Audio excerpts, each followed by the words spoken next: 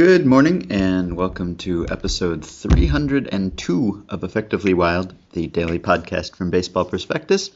I am Ben Lindbergh, joined by Sam Miller. How are you, Sam? Good, Ben. How are you? Okay. What's the stopwatch situation out there? I have one. Did they give it to you, or did you have to buy one? I had one already. We had to provide our own. Can't just be. You had to provide your own. Can't just be. Did they recommend? There's no such thing as a free stopwatch.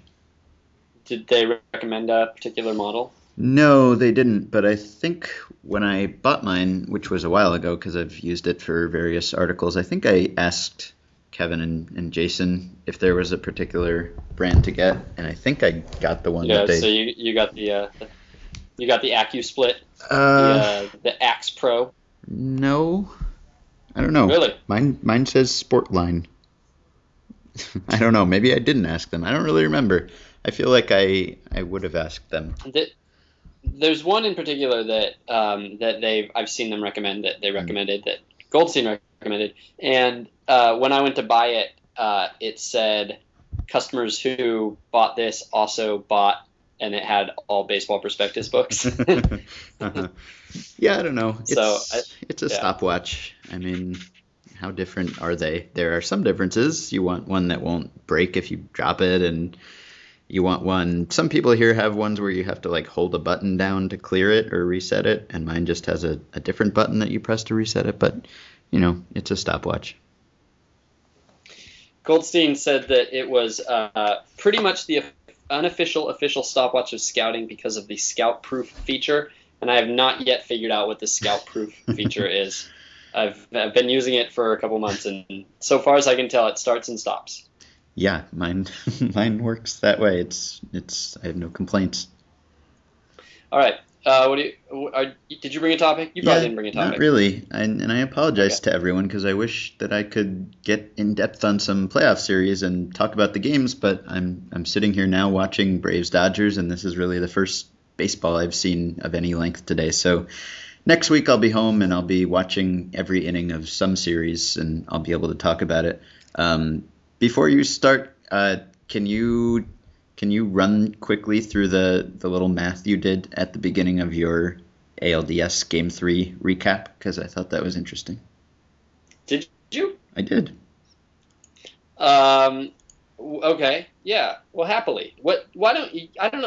Can you run through it? I can pull it up here. Basically, you tried to figure out what percentage of the regular Miguel Cabrera is right now. And I guess you polled Twitter, and the answers for him ranged from 1 to 4 wins, he's a 1 to 4 WARP player right now with a mean of 2. With a mean of 2, and the 4 was, I'm not sure anybody said 3. It was almost all clustered around 2. I got a lot of 1.5s. It's interesting. And a lot of 2s. And a couple that were high enough that the average was 2. And the thing that I liked about this, the thing that was fitting about this, is that a reader named Neil Kendrick decided to actually try to find a good comp for Cabrera historically using the play index on Baseball Reference, and he actually found a season that sort of feels like almost exactly like what Miguel Cabrera is right now, and it was Toby Harrah in 1979. Mm-hmm. And Toby Harrah, he had a 389 on base percentage, and I believe in Miguel Cabrera's September, when he was he was terrible in September as well, and I'm looking it up right now, but he had something like it. Well, I'll just figure it out real quick if you can wait. Sure. He's basically a guy who can still get on base because he has some threat to him, and he still has some batting average, but virtually no power. And so in September he hit 278, 395, 333. Mm-hmm. And so if you give him a little bit more credit than that, and assume that all those will kind of regress to be a little bit more like each other, then Toby Harrah's line in 1979, which was 279, 389, 444, feels pretty good. And that feels like a decent guess for what Cabrera would hit right now if he had this body permanently. Mm-hmm. And Harrah that year was a third baseman, rated minus 30 by our metrics and minus 23 by Total Zone. And so like a legitimately like mouth-droppingly awful defensive third baseman, which I would say I anticipate Cabrera to be until he gets healed. So anyway, the point being that Toby Harrah was worth 2.3 WARP that year. And so we actually got a pretty good answer, assuming that we all think that's more or less what his production would be if he had to play physically like this forever. We actually got a good proxy, and it told us exactly how much that's worth. So you said that. So you started with the premise that these are both 96 win True Talent teams, which the third order standings say that the Tigers are better than that. Their actual record says they're worse than that. So you're just looking for some sort of common premise there. So if you assume that they have the same True Talent and they would win 500 games each if they played 1,000 times, if you bump Cabrera down from the 7.5 win player he was to Toby Harrah, then you're saying that turns this into a matchup between one 96 win team, the A's, and the Tigers, which then become a 91-ish win team. And so that is equivalent to giving Oakland home field advantage in every game, roughly, which means that they would win 54% of the time instead of 50% of the time. Did I roughly summarize that right? Yeah, you did. And you summarized it, I would say, quite well. So, and that's interesting. And then you also noted that the A's are pitching Cabrera like he's Toby Harrah, or worse, like he's a pitcher or something. They're just pumping fastballs in there all of a sudden. Yeah, so just out of curiosity, if you do turn the Tigers from a 96 win team into basically a 91 win team, it basically gives the A's chances of winning one of the next two games. It bumps them up from something like 75%, well, basically exactly 75%, to like 78 or 79%. And does that seem like a big difference or a little difference to you? I mean, because in a sense, it kind of makes Miguel Cabrera. I mean, it puts in perspective what even one player can do over two games, right? And it should. But also, yeah.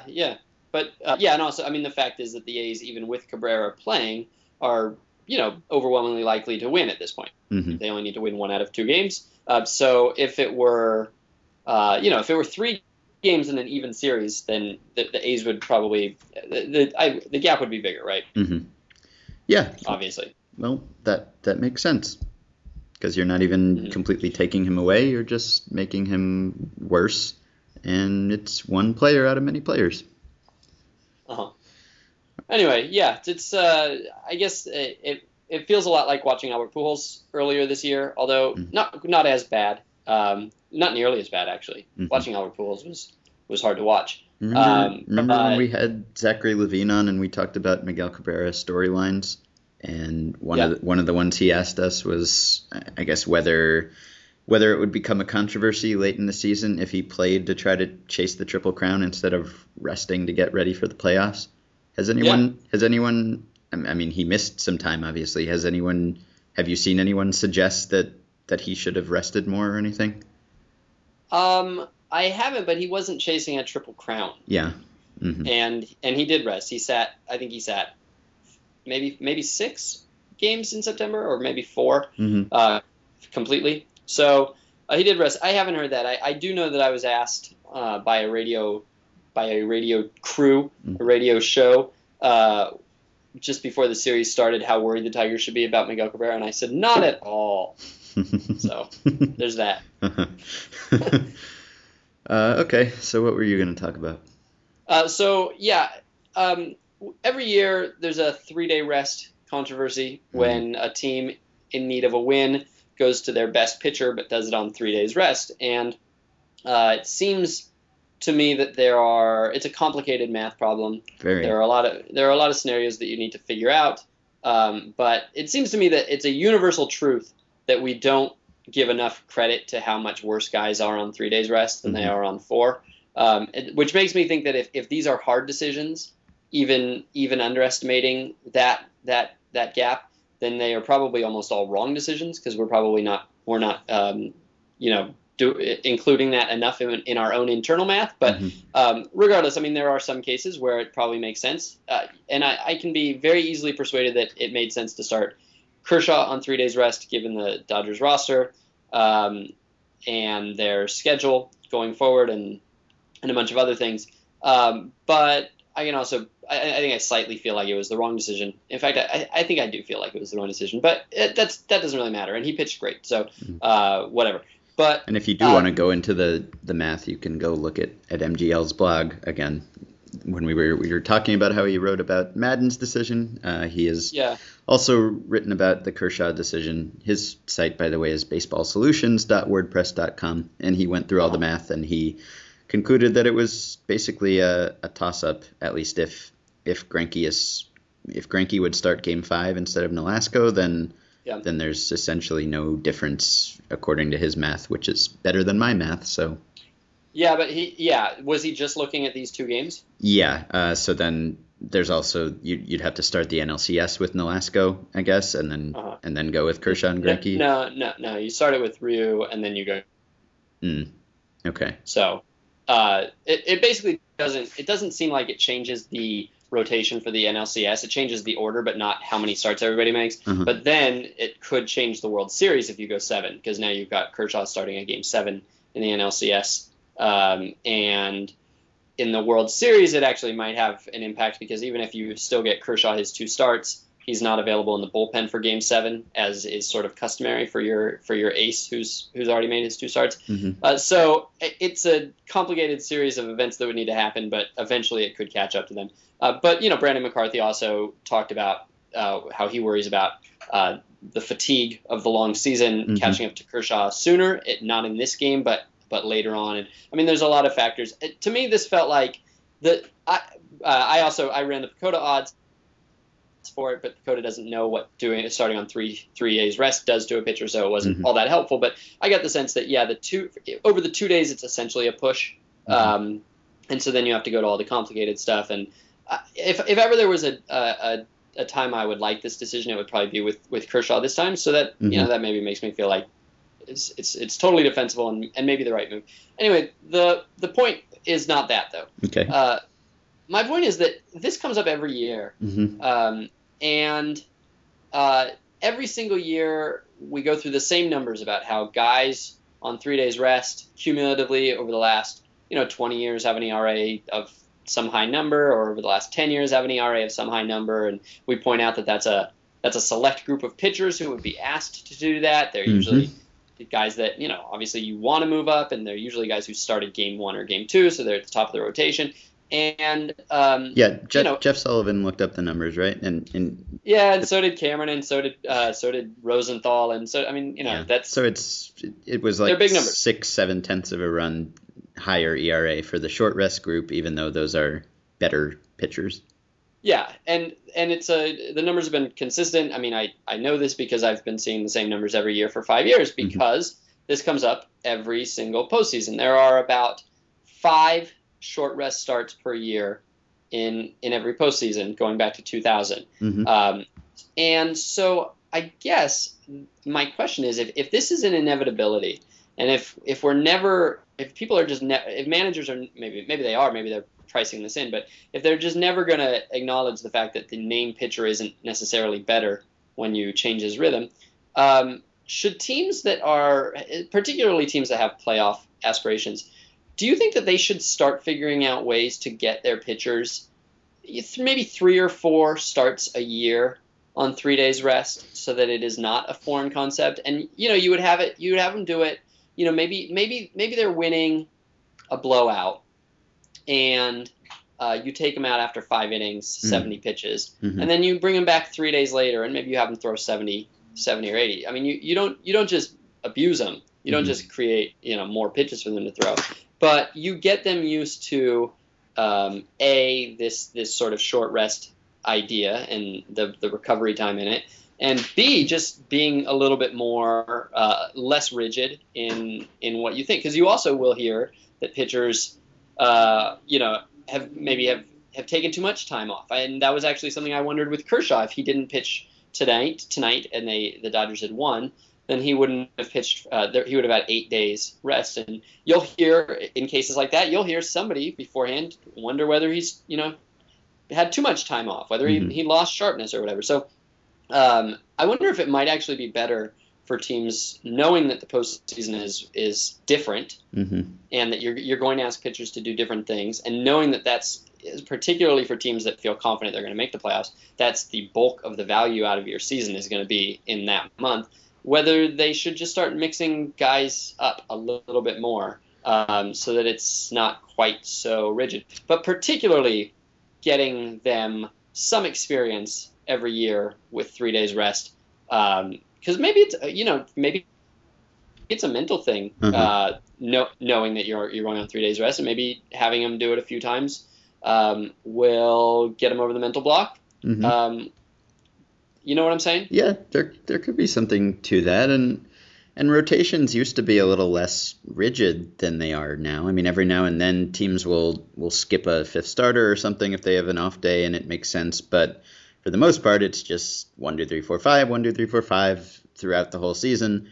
Whereas it once was the case that teams would kind of rearrange their rotations on the fly a little bit, and if they thought that they matched up really well with a particular team, some sort of platoon thing, then they might hold a starter back for that series or in a certain ballpark, or just kind of play around with those things throughout the season, and maybe that would accustom a starter to being used a little bit irregularly. I guess, I don't know, you could say that it wouldn't really mimic the playoff experience if you only did it after short starts. I mean, if you took a guy out after 5 innings or something because you had a big lead and he'd only thrown 70 pitches, then maybe it wouldn't completely mimic the playoff experience, because probably the guy who's going to be starting on short rest in the playoffs would be coming off a full start also in the playoffs. But although with Kershaw, Kershaw threw 124 pitches in his last outing, but like the last 50 were totally unnecessary. And I mean, that's an isolated example, but you wonder if Mattingly would have, if Mattingly had kind of thought that this was a thing he was going to do, and something that Kershaw was more used to, whether he would have pulled Kershaw after 75.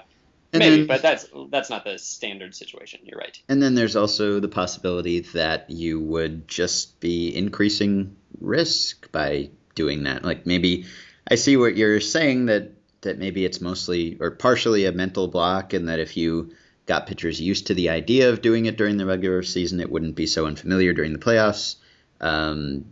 But maybe because pitchers aren't trained to do that and they're not used to doing that, and it does increase stress on your arm, I would think, just to do something unfamiliar and change your routine, that if you did do that 3 to 4 times in a season, it's not enough times for the pitcher's arm to adjust to that kind of schedule, but it's more times than he would normally do it, and maybe each time you do it, you're increasing the risk of an injury or increasing the risk of fatigue or a dead arm period or something, and so maybe you wouldn't want to mess around with it unless you really had a comfortable lead. And even if you did have a comfortable lead, you wouldn't want to do anything that would jeopardize that guy's availability in the postseason. So I can see the benefits of it, but I guess it's not completely without some potential drawbacks. Yeah, fair enough. Yeah.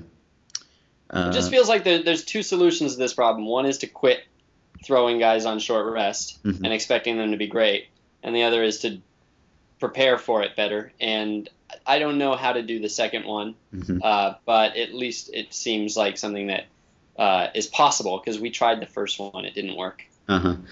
Yeah, and there doesn't seem to really be a consensus among teams about whether there's no blanket policy about whether it makes sense. I guess I would say that, would you say that most times a team has the opportunity to do this with an established ace? It does this? Is that say it again? Would you say that most times a team with an established ace or something close to it, has the opportunity to do this, to start him on short rest in the playoffs, they do it? No.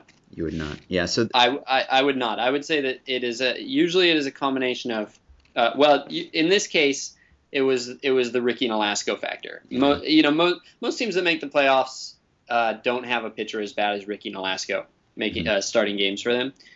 So it's either that, or more commonly, it's the down, the back against the wall. Mm-hmm. I would argue maybe fallacy that they have to win this game and they can't put their hands in their fourth starter, and so they bump the guy up. And so it's usually, I would say it's usually the ace, but I'm not sure that it's not the default though. And then there are cases where the pitcher is never, like Cliff Lee, right? The Phillies would never start Cliff Lee on short rest because he'd never done it, and they just didn't want to have him do it. Which maybe that would have been a case where it would have made sense to do it with him at some point, just so you could say it. He has done it at some point, and he didn't collapse. Kershaw had never done it. Okay. I believe. I think that's why I was thinking about this. Okay. Well, it's sort of surprising that there's no consensus about it, but I guess teams have to think about it on an individual basis if they think that their starter is built to handle it or not. Last year, it's interesting. Some of the pitchers who have done it. Mm-hmm. Lance Lynn did it last year. Rick Porcello did it the year before. Let's see. AJ Burnett did it, and of course, AJ Burnett is a great pitcher, or a good pitcher, but one who in the postseason has this reputation. Jay Happ did it. Wow. In 2007, Shin-Ming Wong did it, which probably actually was not laughable at the time. Yeah. 2005, Paul Bird did it. 2005, Brendan Backey did it. I feel like there's a story there that I should probably look into. Yeah, probably. Okay, last thing I wanted to mention, just because I think we talked about it on the podcast, and sometimes I forget whether we talked about something or I just wrote about something, and I know I wrote about this, but when Manny Acta was fired the last time, did we talk about it? I think Backey was coming back on from relief. I think okay. It looks like Backey had actually just pitched in relief, and that might be the case for one or more of the pitchers who I just mocked. Yeah, Backey had only thrown 7 pitches in an inning of relief, so much more. All right, I wonder how much that's. It's conceivable that the numbers that people are citing are somewhat skewed by that, because if you look on Play Index on Baseball Reference, it lets you pick what the guy's role was in the game that he did second, but not what he did in the game he did first. And guys, so it might be that there's guys like Backey who have done it, who are the opposite of the self-selected ace group. They are guys who are pitching on quote-unquote short rest because they're relievers and suck. That sounds worth looking into. Maybe. All right. What were you asking? So did we discuss Manny Acta the last time he was let go? I wrote about it. Yeah. I know. We did. So I think we talked about, I don't know, whether we thought that if he were on a good team he would succeed, or whether his firing was a result of his performance or just kind of being on bad teams and taking those jobs and just taking the fall for losing a lot.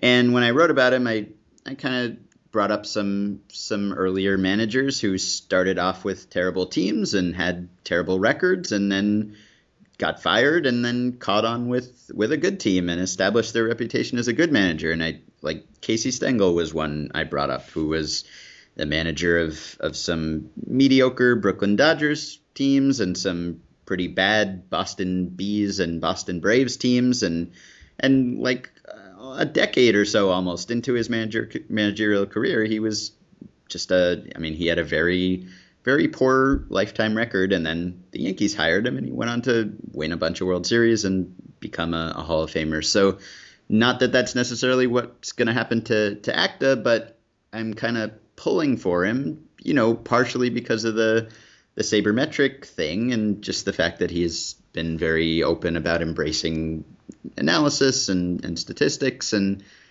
I would like to see him get a chance to succeed with a good team. And he is now interviewing reportedly with the Cubs.